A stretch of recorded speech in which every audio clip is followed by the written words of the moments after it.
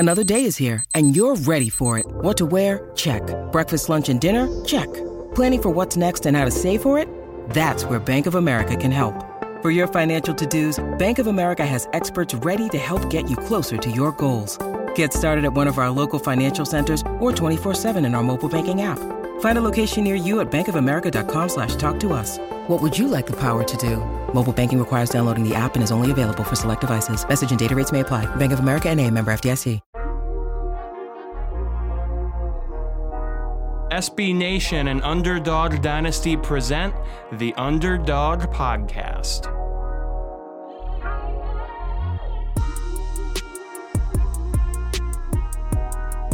Welcome to the new episode of the Underdog Podcast, talking Conference USA this week. Joe Lonergan here with you as always. Usually hear Eric Henry on here with us. He's feeling a little under the weather, but we'll have him back next week as he rests the throat from a little flu bug. But to sub in this week, we've got Kevin Fielder, who is a CFB writer all over the place, does a lot of AAC stuff for Underdog, and of course covers the FAU Owls for 247 Sports as well. Kevin, really appreciate you having the time to jump in on short notice here, bud. Absolutely, man. Anytime. I guess I'm like the relief pitcher of this. To come in when Eric or you get a little bit tired, to come in, fill in, and then leave. And yeah, basically. Warm up the throat for the next time I got to go on this. Yeah, I mean, if you're cool with that, I mean, as a bonus, cool. We'll play the little Timmy Trumpet jam as you rush in here. I mean, yeah, can I get like a walkout music from now on? I mean, if we can afford it, if it's cheap, you know what I mean. Find some like nice royalty-free music. I mean, you were in Texas. I mean, Eric and I paid for that whole trip out of pocket, so I think we've got about 10 cents left. I think that'll buy us a Smash Mouth song if you're cool with it. You get maybe like half a second of a song. It's like one drum beat, and it's like, all right, here he is. All right, here he is. That's all he gets. Exactly. All right. Well, let's jump into recapping last week, shall we? On Thursday night, we had Rice beating UTEP 37-30, and that was another close game for Rice. Speaking for myself, I know I'm surprised that the Owls actually have a better record than UTEP at this point. And I know we tend to talk about those two schools in the same capacity a lot due to the similarities in their trajectories as programs in the last several years. Those coaches came in at the same time, but Rice has a tough team. They're a physical team, and they've won a ton of close games this year. So Mike Bloomgren's squad should be proud of that. And you know, I think a lot of people have talked about this before, but I think Brad Rosner is like the comeback player of the year for me, averaging over 21 yards a catch after playing in one game combined in 2021 and 2020.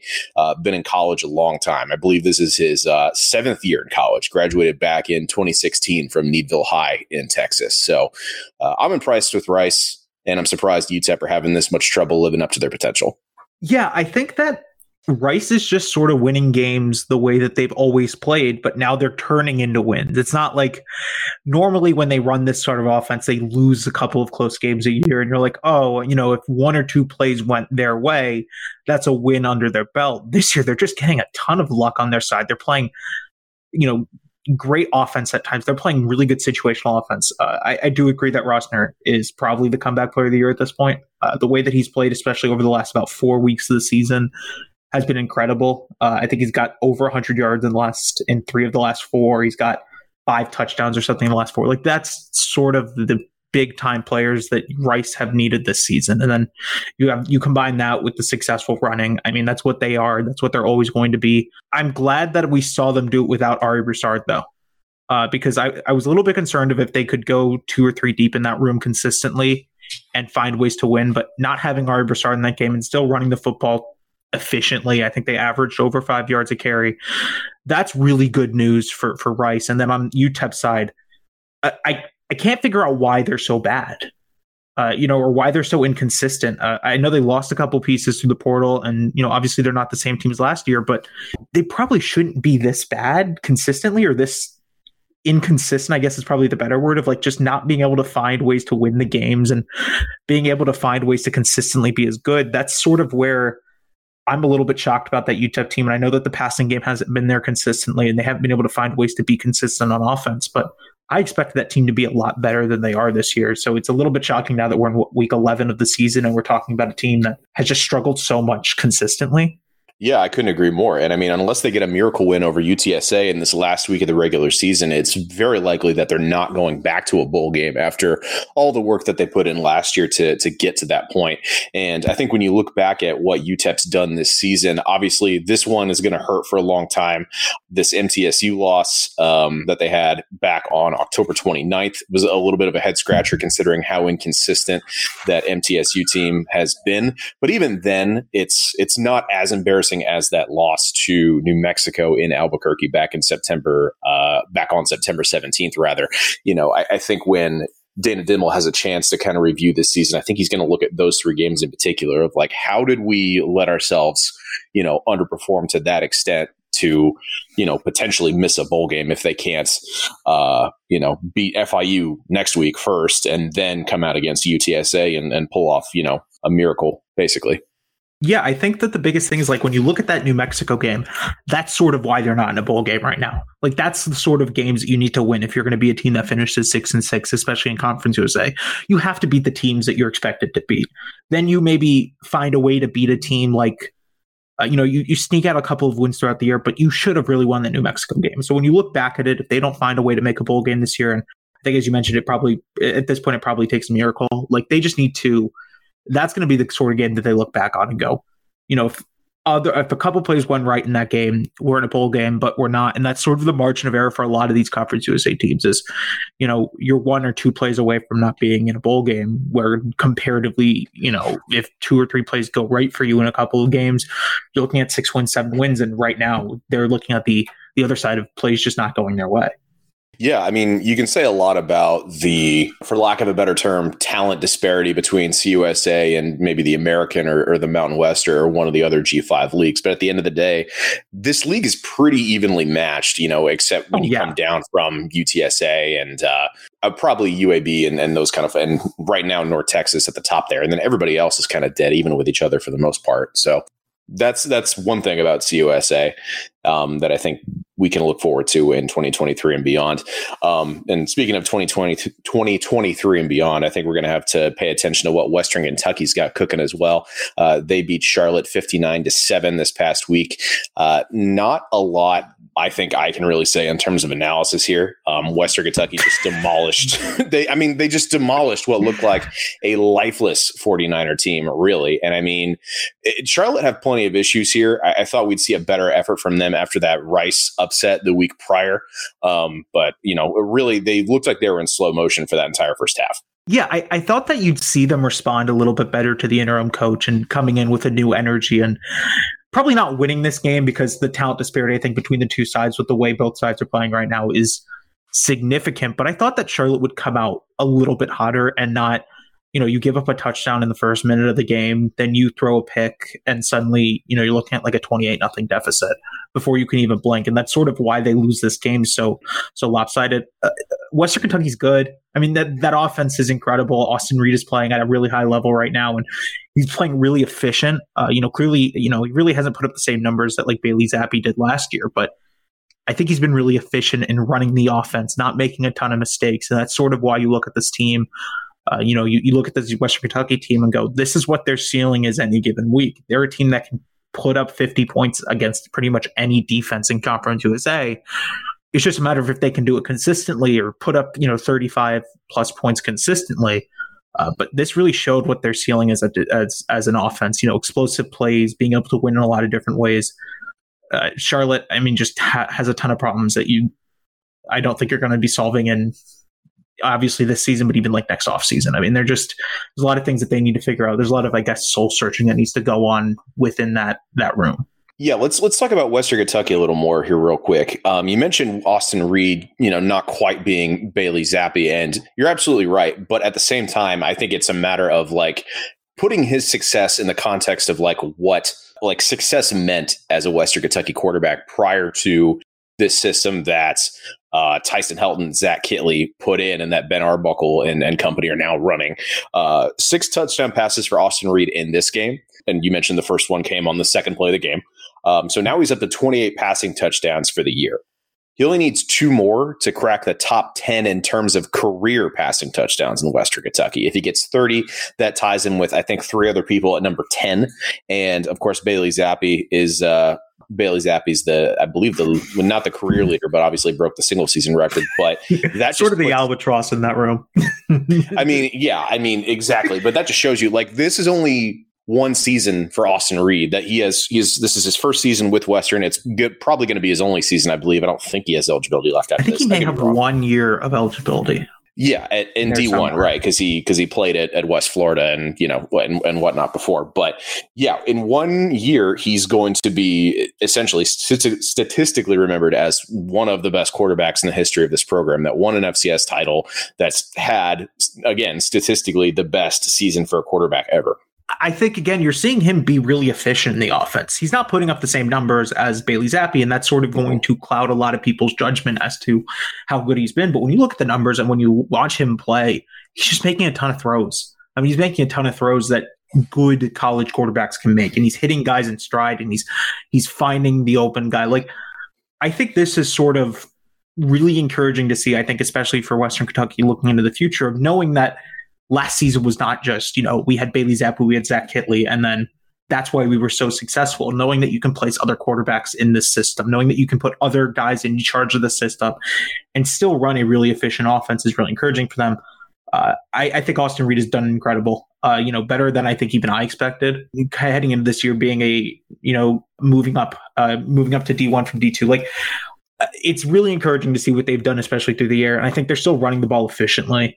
They obviously don't need to run the ball a lot when Austin Reed throws 6 touchdowns, but when they're running the football, they're getting a ton of chunk yards. And that's sort of why this offense can work so well in Conference USA. I will say the drawback to Austin Reed's kind of style of play, because he plays with so much energy, there's a noticeable drop off in quality for them when they don't have the kind of start that they want. I know, like, going into Charlotte, Tyson Helton made a point that starting fast was going to be huge for them in terms of, getting the momentum that they want to carry through the entire game. And they obviously did that successfully. But there's been plenty of times this year where that hasn't been the case. And it seems like, obviously, Reed's a little more rushed. He's a little less accurate, and those things aren't really coming together. And I think if he was a little more settled, which obviously that kind of thing only really comes with experience, which, the time is not on their side in that sort of situation. But I think that's kind of been what's held them back from being like a shoe-in for the title game again. Whereas, now it's not looking like that's going to happen for them. Yeah, I mean, I think the biggest thing between Bailey Zappi and Austin Reed is exactly that. I mean, you have to start a little bit faster with Austin Reed because he gets a little jittery. He's just really an energetic player, and those situations sort of are the reason why Western Kentucky isn't putting up the same numbers that they did last year or being as high-powered as they are. But you still see some of the flashes, and I think it's the biggest reason as to why this team isn't, shoe-in along with UTEP, or UTSA, not UTEP, but UTSA for the Conference USA Championship game. And now they're sort of fighting, and I think they needed another loss or two from North Texas to even make it. Yeah. Something like that. I mean, but there's a lot of things to like about Austin Reed's play, but there's still obviously drawbacks to it. And, again, I don't know if he has another year of college. If he did, I think maybe you could clean some of those things up and you'd see a little bit more polished of a player. But, he's definitely been, I think, a really good upgrade as to what they probably would have had. Obviously, if, you lose Bailey Zappi, then you go in with Jared Dahey and whatever else. I mean, to have Austin Reed in there to be able to run the same offense at a high level has still been really encouraging to see for that offense. Sure. I mean, fantastic athlete for sure. And let's move from one air raid to another here in going to this Louisiana Tech game. Oh, do you not like that transition now? Oh, God. I'm not a fan of the air raid, so run the football. Run the ball, establish it. I'll get to the better job that Louisiana Tech's done with that in a minute here, but some background on this one. Tech win at 40-24 against Middle Tennessee State. Nice to see Parker McNeil bounce back in this one, throwing 3 touchdowns and, of course, amassing 285 yards through the air. He hadn't really played so well the last few games. Landry Liddy, I believe, had been filling in for him, but he comes back in this game and gets it done for the most part. And then on MTSU side, I feel like no team in Conference USA has been more consistently inconsistent than Middle Tennessee over the last several years. And if you're a Blue Raider fan, that's got to be frustrating to see. And this is who they are at this point. It's the identity, unfortunately. And we've talked a lot about them being able to balance out Chase Cunningham's passing attack with a running game, and it didn't quite work out in this one yet again. They've certainly had worse days in that regard, but just not quite what they needed there. But for Tech, something that's been a bit of a surprise for them the last few weeks has been the balance that they've achieved in the run game, like I mentioned. I know with Cumbie coming over from the kind of offenses that he ran in the Big 12 and elsewhere, it was expected to be like pass all the time. But what we've seen from that backfield of Marquise Crosby, Jarvis Thornton, Greg Garner, those guys should be rather encouraging in terms of what's to come. And also it could very well be just with how young that quarterback room has been these last couple of years, or these last few weeks, at least with Matthew Downing not really being a part of the equation anymore. At least it would seem. That's more of kind of a bridge to getting those guys ready for, throwing the ball 50 times a game next year. We'll see. But for right now, I like what that running attack's been able to do in terms of providing balance to that offense. I think with the running attack, it shows that coaching staff can adjust, and it shows that they can adjust to the personnel that they have and what the defense is giving them. That's sort of the biggest thing for some of these air raid offenses is, if other teams are going to drop 8 on you and give you just all these running lanes, can you attack them? In the case of UTEP this year, yes, or La Tech this year, they can attack them. And that's encouraging. Obviously, their passing game has still been pretty electric at times with Trey Harris and a couple of other guys. But this offense, you see the signs of what they can be. It's just a matter of if, another year in the system, another year, of getting guys who fit that system. How do they look next year and in the future? But you see the signs of what this offense can be overall. And I think that's encouraging in year one of a new regime is you want to see the signs. You want to see the signs of what this can be. And then it's just a hope of year 2, year 3, you're putting it together. It's a little bit more consistent. And then, in the case of like a Louisiana Tech, are you winning 8, 9 games, 7, 8, 9 games? Are you consistently making bowl games? Because that's sort of what the ceiling for this program could be. Yeah. And I mean, you mentioned consistently making bowl games. I mean, if you look at what Skip Holtz did in his job there from 2014 to 2020, they made a bowl game every single year, and they won 6 out of 7 of those bowl games. So that's the expectation in Ruston for sure. And I think given kind of the switch to a new offense, the issues at quarterback, look at it this way. Tech's got 3 more games, 1 against Charlotte, and then 2 against 2 of the better teams in the league with UTSA and UAB. So a bowl's likely out of reach there. But hey, if they get 4 wins, do you think Louisiana Tech fans should be fine with a 4-win team this year, considering everything that's preceded the year? I think that it's cautiously optimistic, I think would probably be the way I'd feel as a Louisiana Tech fan of like, we saw a lot of the things that you want to see out of a first-year head coach, especially one that I just think that with some of the quarterback problems, you can't run the offense as efficiently as you normally want to. But you see some of the signs of an electric passing game. You see some of the signs of being able to put up points like they did, against Middle. So if they can find a way to put that together consistently in year 2, this is a completely different team. Maybe you get a quarterback that you trust a little bit more, or you get a little bit more consistent at that position, and suddenly you're turning a 4-win team into a 6 or 7-win team. And I think that's just been sort of the biggest problem is if you don't have consistent quarterback play, you're not going to win a lot of games. And so if you can find that consistent quarterback, I think I would be encouraged. Obviously I don't think it's like a win. I don't think it's like looking here and going, this is a successful season, but it's an encouraging season. I think that's sort of what Louisiana Tech needed this year. Yeah, I would agree with that. And plus, I mean, you look at their record. Let's assume they beat Charlotte and then they lose those other 2 to UTSA and UAB. You finish with 4 wins, 4 and 8. The only other 2 losses 2 of your losses were in overtime to FIU and Rice. So on the one hand, it definitely makes those sting a lot more if you're Sonny Cumbie, but also it shows like just how close you were to kind of getting back to bowl eligibility in the first year under a new system, a new staff, and a lot of new players. Yeah, I mean, and that's why it would be encouraging. Is like, I don't think a lot of people expected a lot. I mean, personally, I didn't expect a lot out of Louisiana Tech this year. I think that they sort of would struggle out the gate and sort of struggle to find ways to put it all together. But I think, as I mentioned with, UTEP, it's like you're probably 2 or 3 plays away from beating Rice and beating FIU, and that puts you in a bowl game. The thing is that those plays didn't go your way against FIU. You just sort of lose the game late. So if you find ways to turn those poor results and turn those poor plays that don't go your way and have that luck sort of flip over, this is a bowl team this year. So, it's just a matter of finding ways to be a little bit more consistent. I think it just starts with the quarterback position. You need to find a guy who you can rely on to run the offense efficiently. You don't need a guy who's going to be putting up 65 touchdowns a year, but you need to find a guy who can give you, fewer turnovers, a little bit more explosive plays. And that's going to be the difference between winning 4 games and winning 6 or 7 games. So it's going to be a matter of how well Sonny Cumbie can kind of get his team to adjust to that system, continue to get them adjusted to the system rather, over the course of this next offseason, but seems to have things going in the right direction, at least if you can be able to pull out games like this against teams that, I don't think Louisiana Tech was favored in this one. So if you're at the point where you're at least beating the inconsistent teams and then also beating the teams that you absolutely should beat, that's a step further than, I think a lot of rebuilding programs expect themselves to be or would like to be. So, yeah, I mean, it's encouraging, but you still just want to see them do it again in year 2. Consistency is the name of the game for sure. It is, yes. All right. I appreciate the energy this evening, Kevin. I've got a bunch of it. All jacked up on Mountain Dew, coming at each other like spider monkeys. It's coffee. You ever mix the two?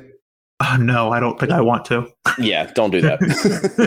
I don't really think I want to, if we're being honest. That feels like something. That feels like something's Mountain Dew has actually done. Like, I know they've kind of.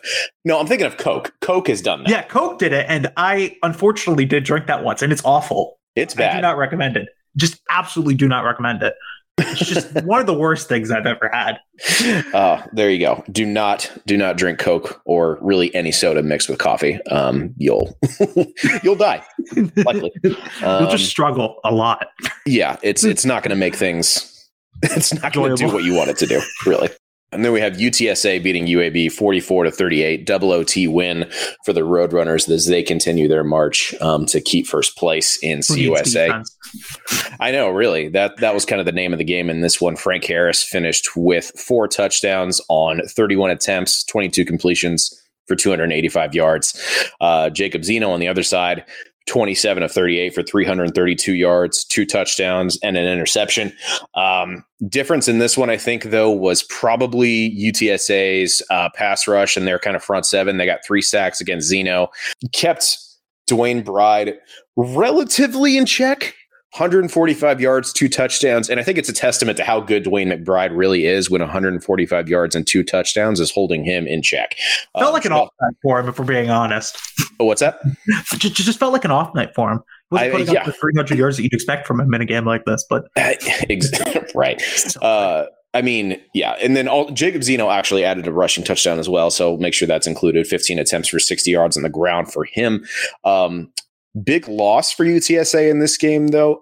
Did get the injury to JT Clark, DeCorian Clark, as most people know him by. He finished with 1 catch for 9 yards. So we'll kind of see what the extent there is, but he had to be helped off the field there. So tough to see him go down. He's been a big piece of UTSA's passing attack so far, but they do have thankfully, that group is really deep for them. Zachary Franklin, 7 catches for 93 yards and 2 touchdowns in this game. Oscar Cardenas, 4 catches for 86 yards. Josh Cephas, 5 catches for 50 yards and a touchdown. So got plenty of weapons to deal with. And we've talked about the emergence of some of the younger running backs that UTSA has on other episodes of this podcast. Kevin, if you haven't listened, you should check it out sometime. Oh, yeah. We got, but in this one, Kevorian Barnes, 16 attempts for 114 yards and a touchdown. Brendan Brady, 14 carries for 53 yards as well. So, that combined effort there, getting it done for UTSA in the end. Yeah, I mean, I think the biggest thing about this UTSA team is that they have so many different ways that they can attack you on offense. Mm-hmm. You know, Frank Harris is obviously a threat on the ground and he can throw a good ball. You know, you've got a couple of pass weapons that you can rely on consistently. And then, as you mentioned, some of these younger running backs stepping up and making plays when they're needed. That's what a championship team needs. You know, you need to be able to beat teams in different ways, and you need to be able to find ways to win games. And they've certainly done that this year. You know, outside of a couple of non-conference losses that have just not gone their way. You know, you have the 3 overtime loss to Houston, and then the loss to Texas, which I thought they played well in both of those games. It's just a matter of not being able to put it all together consistently. But you know, this UTEP team or UTSA team, I don't know why I keep saying UTEP, but this UTSA team is really good. You know, shockingly. But this offense, the thing that I love about this offense is that they find ways to beat you in different ways. And that's sort of why they're so effective on offense. Absolutely. That was kind of my reasoning for picking UTSA to repeat as conference champs again this year. But UAB, let's talk about them for a second. They are not really where they want to be. You know, I know Brian Vincent's kind of doing the best he can there and dealing with injuries to, you know, Dylan Hopkins. Noticeably, he didn't play in this one, still dealing with concussion issues that he suffered a couple of weeks ago. So they're 4-5. You know, Kevin, what's your take on where the Blazers are as they prepare to make the jump to the AAC and have a 4-5 record a year after making it all the way to the title game again? You know, I was on a UAB podcast when they were playing FAU the week that they were about to play FAU. And the thing I noticed talking to UAB fans were they are oddly similar to this FAU team this year. And the fact that they have so many one-score losses that feel like they could have gone either way and they just find ways to lose. And that's sort of been the problem for UAB this year is that I think they play well for most of the game, and then they just find ways to lose the game late. You know, this one, I think they were down 14 in the fourth quarter. They need the Hail Mary with like 20 seconds left to come back in the game. Then you push the game into overtime. You just don't find a way to finish. Like Brian Vincent, I think, is doing as well as he can. You know, obviously a tough situation for him to take over so late in the process and having to pretty much take over a team that wasn't his, you know, for the most part, it was Bill Clark's team. So to try and process through that and play through that, they're in a decent position. It's just a way of like, can you find those last few wins this year to make a bowl game? Give yourself some sort of positive going into the offseason and what we assume is another, you know, is a coaching search, a national coaching search, and potentially a new head coach. So, you know, it's just a matter of if they can find a way to make a bowl game. And I don't remember what their schedule is to end the year, but there are things that I like about this UAB team. There are things I don't like. You know, I feel like they're maybe a little bit too reliant on Dwayne McBride. And as good as he is, I just don't like teams that are so reliant on one guy, especially as a running back, because if teams are taking that away, how effectively can you throw the football at a consistent level? But I think overall, this team has some things that you like. It's just a matter of, can they put it all together in these last, I think they have 3 games left, find a way to make a bowl game and put that as like an encouraging sign heading into the American. Yeah, you mentioned the remaining schedule. They've got North Texas this week, LSU the following week in Baton Rouge, and then Louisiana Tech to close things out on November 26th. So maybe not a bowl game, but I mean, that's the thing, though. It's within reach. They've got four wins so far. That Louisiana Tech game, obviously, very winnable. It's just a matter of like, can they like bring everything together? Is Dylan Hopkins going to be able to get healthy enough in time for that North Texas game? The LSU one's kind of a wash, obviously, but I think it's all going to come down to like whether or not if they can get Dylan Hopkins back against North Texas, that gives them a fighting chance. But obviously, that's going to be tough. Yeah, I mean, I think I saw something where they're hopeful that he can return or they're planning on him to return. I don't remember exactly what it was, but they can win, I think, the North Texas game and the last game against the season against Louisiana Tech. Now, obviously, LSU at this point in the year is a lot different from LSU in the beginning of the year or what we expected LSU to be. But, you know, if you could win those 2 games, I think you go into it and, you know, you head in the offseason. Even if you don't win that bowl game, you go, we made a bowl game with all these situations against us, some of the injuries that we had against us. And I think just not being as top heavy as they normally are, if you can find a way to put that all together, you know, with a new coach and with an offseason of trying to acquire talent, so it can be a really good team in the American. That can be a really good team, you know, for the long term, because Bill Clark had set up something that was so consistent and maintainable if they could just find ways to fill in some of the holes. I mean, I think that's the ideal situation if you're UAB. Just find somebody who can fill the hole that he left. I think they were hoping that was going to be Bryant Vincent. Ben, it still very well might be, but I think there's definitely some folks who have seen the work that he's turned in this year and thought, well, hang on a second, let's kind of review the candidate pool a little bit. Yeah, like let's go in and see who else is available and see if we can maybe upgrade. But to have a guy like him in your back pocket, I don't think he's done that bad. Obviously not to the expectations that UAB has, but given some of the problems, with injuries and just consistency, like it's encouraging to see what they've been this year. Yeah, you could certainly do a lot worse. And, there's a whole conversation we could have there that I'm sure folks have heard Eric and myself and Evan Dudley have before. But this is a guy that's very familiar with the state of Alabama, was a coach at a good high school there in Spanish Fort for a long time, has been with, the UAB program for a long time. I believe he was he's a West Alabama grad. He knows the state very well in a nutshell in terms of recruiting and getting the best talent out of that state. And again, knows kind of this system that can work. And really, I think, were they not kind of dealing with some of the injuries that they were dealing with, as well as getting really heavily penalized? I mean, they've had issues with penalties the last couple of years since. Yeah, this isn't a new issue for them. Exactly. This isn't a new issue for them. It's just, I think it's maybe a little bit more. It's a deeper issue. Amplified with Bryant Vincent because it's a new head coach, but these were problems under Bill Clark as well. They're not new problems. Yeah. It's easier for the uneducated to pin that particular issue on the first year coach, but certainly there's room for improvement there for sure. Yeah. North Texas beat FIU 52-14 in Denton. Good homecoming win for the Mean Green. Big lead right away for them as FIU's Grayson James returns to the Dallas metro area. North Texas, they get the 6 wins and bowl eligibility for the second year in a row, and looks like they're going to play in a bowl game for the 6th time under Seth Luttrell. Still never won one in his tenure, but that could very well change this year with how well this defense is playing under Phil Bennett. They're good. That defense is insane. I mean, they're making plays. They've got the top end talent. And I think they've been consistent this year, which has been really encouraging to see, because the biggest problem is like North Texas, you can always see the signs of like, they're really good. Can they be consistent? This year, they're consistent. It looks like they are probably going to be in the conference championship game. Like, there are a lot of things that you like. I thought Osinani played a great game as well. I think he threw 5 touchdowns, just overall put together a really good performance.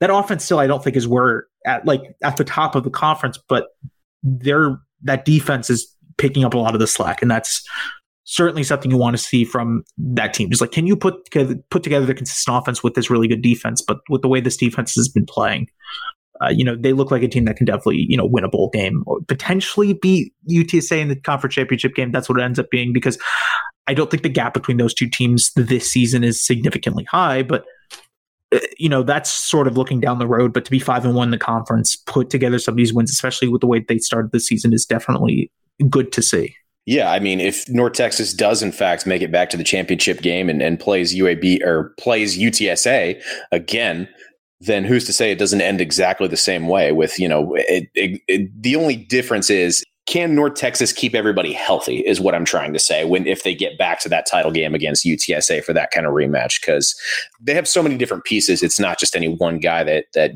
UTSA really has to focus on. And I think you could kind of argue that UTSA's offense is the same way. For sure. Yeah. And also, I really like this rotation that Osinani and Stone Earl seem to have going the last couple of weeks. These last several games, I think you can loop this one and the Western Kentucky win and kind of the week before that as well. The best football that I've seen Osinani play since he came back to college. He's improved so much in that time, transferred in from Arkansas, and then has been able to lead this team relatively well. But I think he's earned kind of a reputation as a game manager just with how well that run game is played. But again, these last couple of weeks, if you just had these couple of weeks as your sample, you would have a completely different impression of the guy. So you combine that with the fact that this new kid, Stone Earl, he adds yet another dimension to that rushing attack that's been so good for North Texas all year. It's just another set of legs in the backfield. Yeah, and with some of the injuries that they've had in that backfield, I know like Oscar Adaway is still hurt and was removed from the depth chart, heading into this week. To have another guy that you can rely on in that backfield is really encouraging, especially with the way that Adai is played and, just the way that they've been able to maintain consistent rushing. To have another guy in there, and, I think we'll need to see if they can sort of make him, make Stone Earl somewhat of a quarterback and force teams to account for him through the air as well, because that could open up so much as well.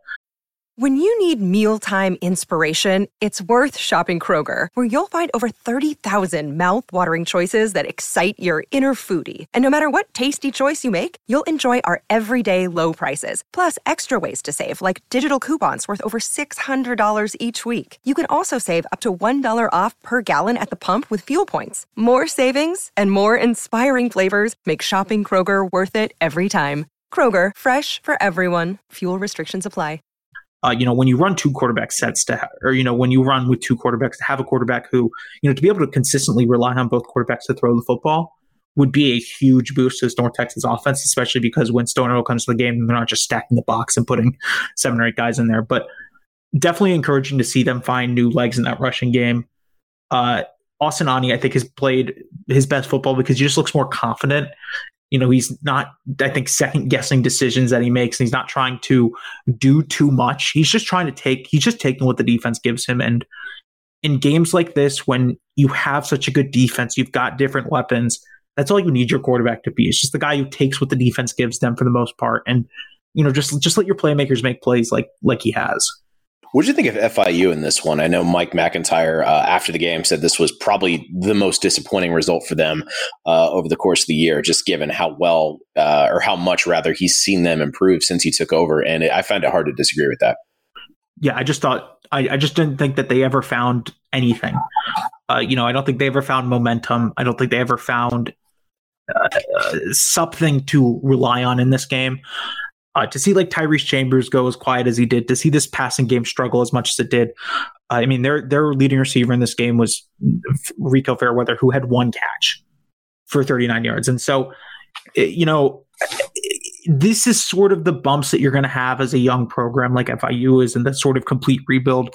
The fact that they're 4-5 is probably the biggest surprise, Group of 5 football, to be 4-5 with how bad this team was heading into the year. So definitely discouraging to see a performance like this, because you would have liked to see them not give up 24 points in the first quarter, and before you can blink, you're down 3-4 scores. So I'd like to see them, they have a big game coming up this week against FAU, and obviously the expectation was not to make a bowl game, but yeah, definitely discouraging to see the way they played, against North Texas.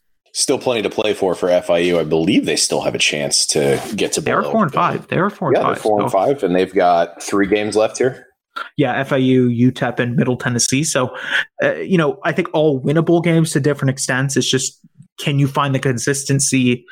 Can you find what you did against Charlotte and Louisiana Tech and find a way to do that against, I think, a little bit more talented of an FAU team than those two teams, a UTEP team that struggled, and a Middle Tennessee team that we still have not found, that consistency and that identity on offense to where that they can consistently put up points like they did early in the season against like Miami. Yeah. We'll see if FIU can kind of live up to this newfound potential that people seem to have for the program now that they see, Mike McIntyre implementing those same strategies for rebuilding programs that he was able to do at San Jose State and Colorado. So good on him for getting them even this far. I think they've exceeded my expectations in that regard for sure. Oh, for sure. I expected them to probably win like 1 game this year, if even that. So to be 4 wins, even if they finish the year 4-8, like that's one of the most encouraging starts you can have for year one of such a big rebuild. I mean, they've got true freshmen that probably aren't college ready playing major roles for this team. Absolutely. Before we jump into a preview for next week, let's talk a little bit about some of the bigger news from CUSA for next year. If you look ahead to the 2023 season, obviously CUSA is going to look a lot different with the introduction of Liberty, New Mexico State, San Jose. Is that like a new? We're making new places. We're making new places. Exactly. Anyway, Sam Houston State. Yikes. Jacksonville State, and then later on Kennesaw State. League's going to look a bit different, but with those changes are also going to come some changes to the CUSA media situation.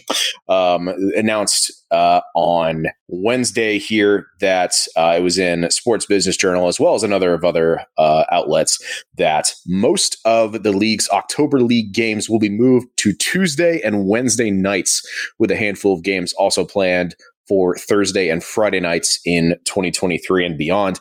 Obviously, that's coming on the heels of how popular the same strategy has been for the MAC and to some extent the Sun Belt as well. But all those games seems like they're going to be able to be broadcast on CBS Sports Network as well as ESPN, depending on the game.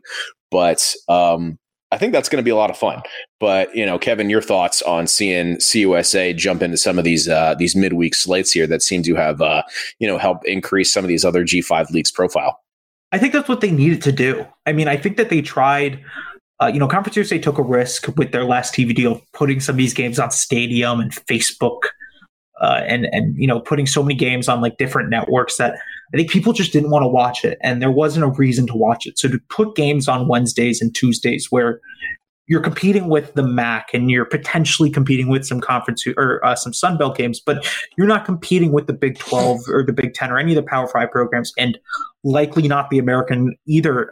That's encouraging because you want to try and put eyes on your product as much as possible. And there's reasons for, I think, Conference USA to be excited about the future. I know that Brett McMurphy tweeted that they're going to make a ton more money from this deal. I think he estimated that they'll earn at least $800,000 a year from this new deal compared to the like $425 that they were making in their last TV deal. So to get that sort of thing, to put these games on national television to an extent, in the sense of like CBS Sports Network and the ESPN networks, that's encouraging because it just makes the product easier to find, and you're not going through Facebook or Stadium to try and find the game, and it's just in front of you. And when you're scrolling through the TV guide and you're just looking through everything, you want to be able to find games quickly. So to find those games quickly, I think, is just the most encouraging thing. Yeah, I mean, that's the thing. I mean, what's exciting to me is I would much rather these games be on CBS Sports Network than ESPN Plus. And I think a lot of CUSA folks feel the same way. I mean, At least with ESPN Plus, just the frustrating thing for me is more often than not, the folks actually putting together the broadcast on a lot of those games are student media or, it's something akin to that, very small production teams with very limited resources. Yeah, I mean, and it's not good. It's not good. That's the thing. That's the thing. It's not good. It's undependable. And I am not trying to take away from universities giving those kids the opportunity to learn those on-the-job skills and get to a point where they're employable by one of the larger networks. The issue is, for me as a consumer, if I'm going to pay, I would assume probably like $20 a month for ESPN Plus at some next year with how inflation, et cetera, is going. I want it to work and to not be. I want to be able to watch the game reliably. And not have cameras that either drop or just don't track well.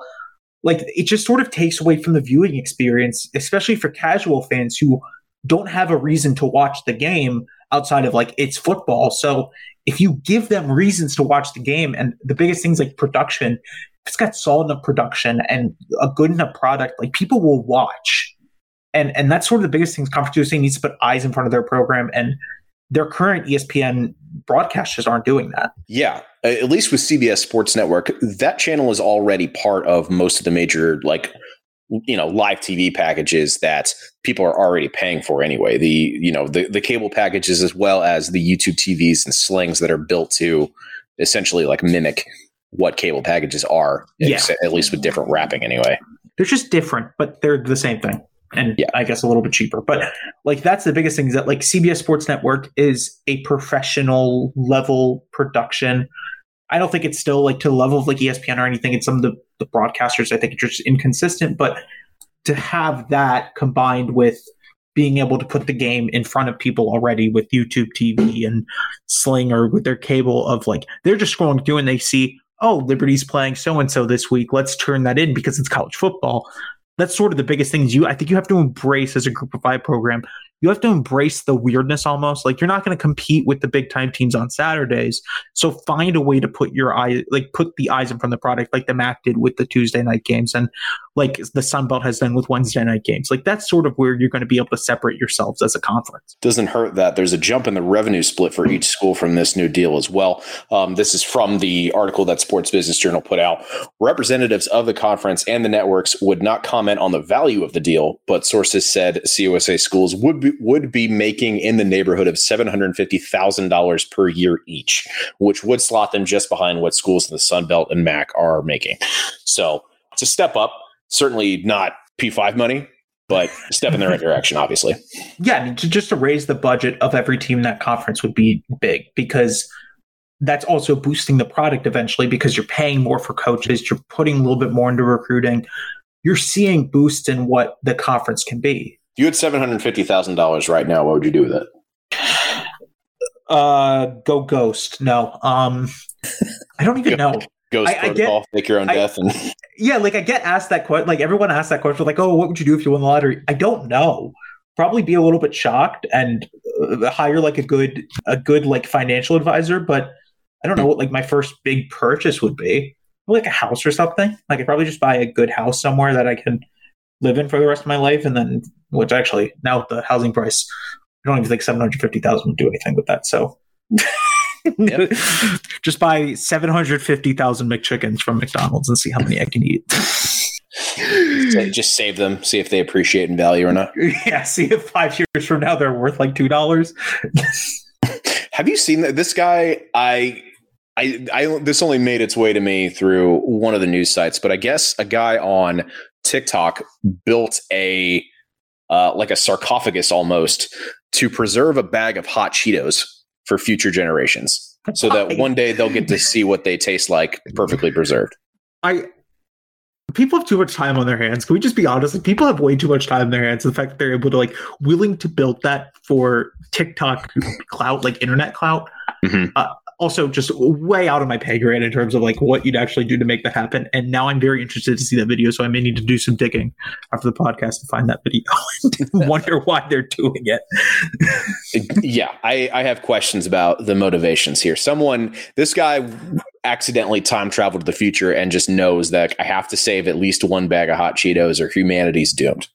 Yeah, like, are they not going to have hot Cheetos in 5 years or 10 years? Like, they're just going to like suddenly disappear, and he knows that, and so he's making sure that he has at least one bag that he can live off of for the rest of his life or something. I don't know why he's doing that. Cheetos paid a lot in product placement for Terminator 11 or however many of those movies there's going to be. It's a really elaborate marketing play. Of them, yeah. Yeah. All right. Before we get too off track, let's talk about next week's CUSA slate. A little bit busier than last week, but that just means more entertainment for us. First of all, to kick things off, we got yet another midweek game, I believe, here on. Oh no, it's all on Saturday this week, and a nice little package to start things off. At 2 p.m. Eastern on ESPN Plus, we have Western Kentucky hosting Rice. Hilltoppers -13. I like Western's chances in this one. Seems like they're playing with a little bit more confidence. But again, to what Tyson Helton was saying before the Charlotte game, creating a hot start is so important for them in the way that they like to play. If they can keep Austin Reed and the rest of that offense calm, I think they'll be fine. But Rice's defense seems to have let up on the gas a little bit the last couple of weeks. I don't know that they can play with the kind of pace that Western can. So if things are hitting on all cylinders for Western out the gate, they'll be fine. Yeah, I mean, I think if Western Kentucky gets off to a hot start, Rice's offense won't be able to compete with it. That offense is too dependent on sort of preserving clock and keeping games tight and having a little bit more low scoring games, the fact where the intelligence and the experience takes over. But knowing that Western Kentucky is able to put up 40 points in any given game, if they can start fast and, get like 2 early scores before Rice can respond, this is a game that they can win by a couple of scores. It's just a matter of like, which Western do we get and how does Rice respond to sort of taking punches right to the neck like Western Kentucky is going to give them. Then we have MTSU hosting Charlotte at 3:30 Eastern on ESPN3. MTSU minus 11 heading into this one. I think that's fair. I think MTSU definitely does a little bit better job of taking care of the ball than Charlotte's been able to do these last couple of weeks.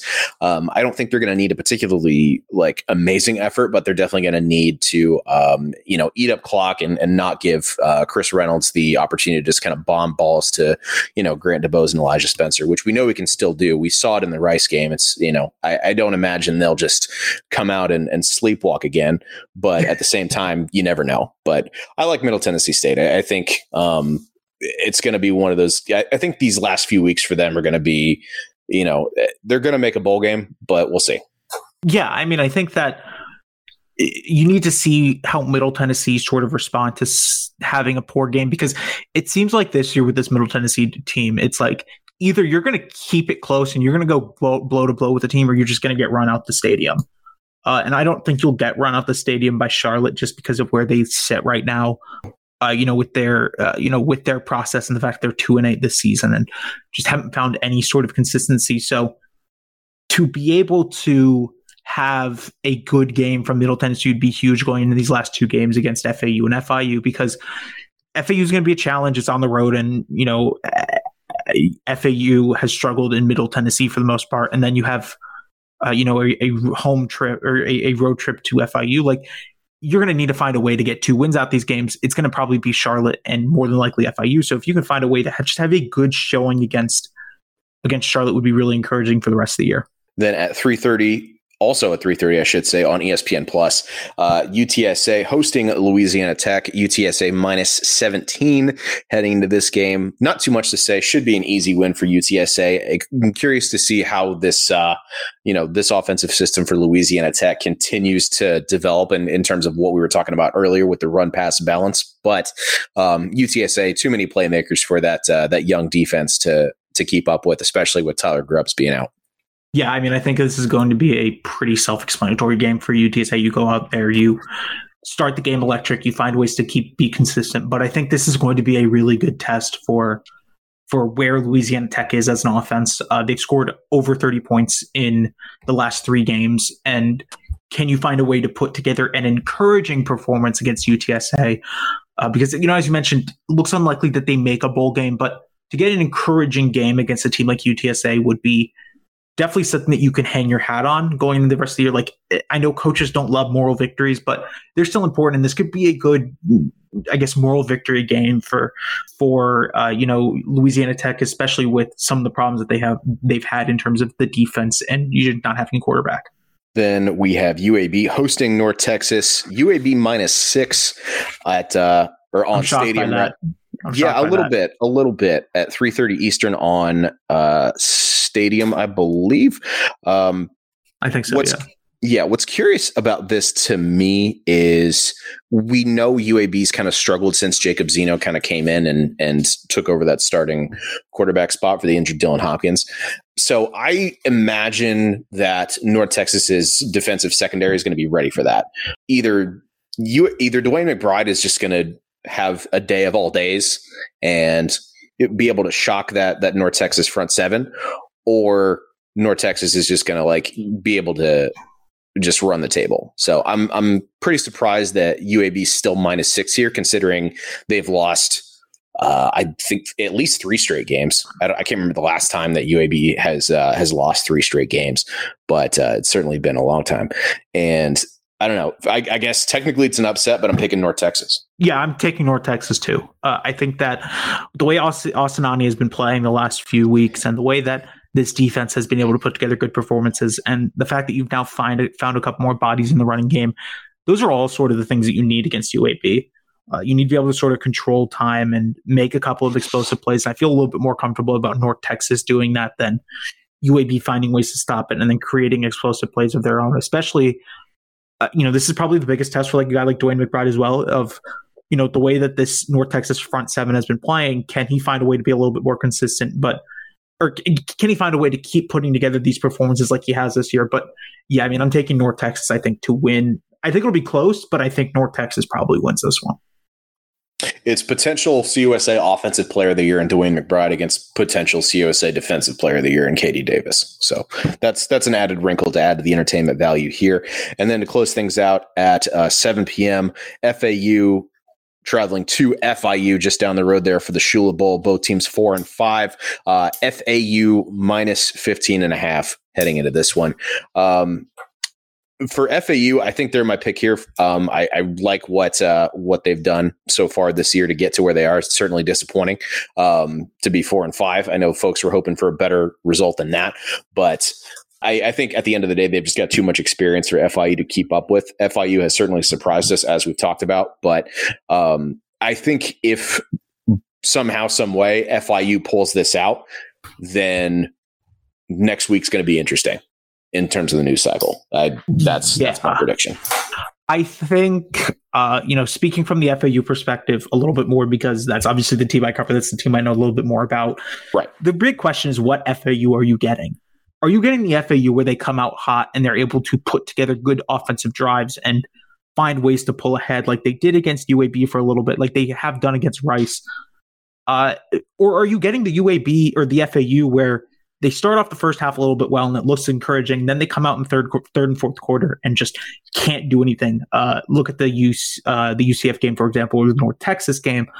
This is sort of the biggest game for FAU because not only is it a rival, but they need to finish the season off well for so many different reasons, particularly for a couple of hot seats. And I think, as you sort of mentioned, it's going to be interesting to see what the news cycle is if they're unable to pull out this game because of some of the expectations and some of, the expectations for what they need to be, especially because these last two games, Middle Tennessee and Western Kentucky after that, aren't great performances for FAU, especially with one of them on the road and then the other one being a really good Western Kentucky team.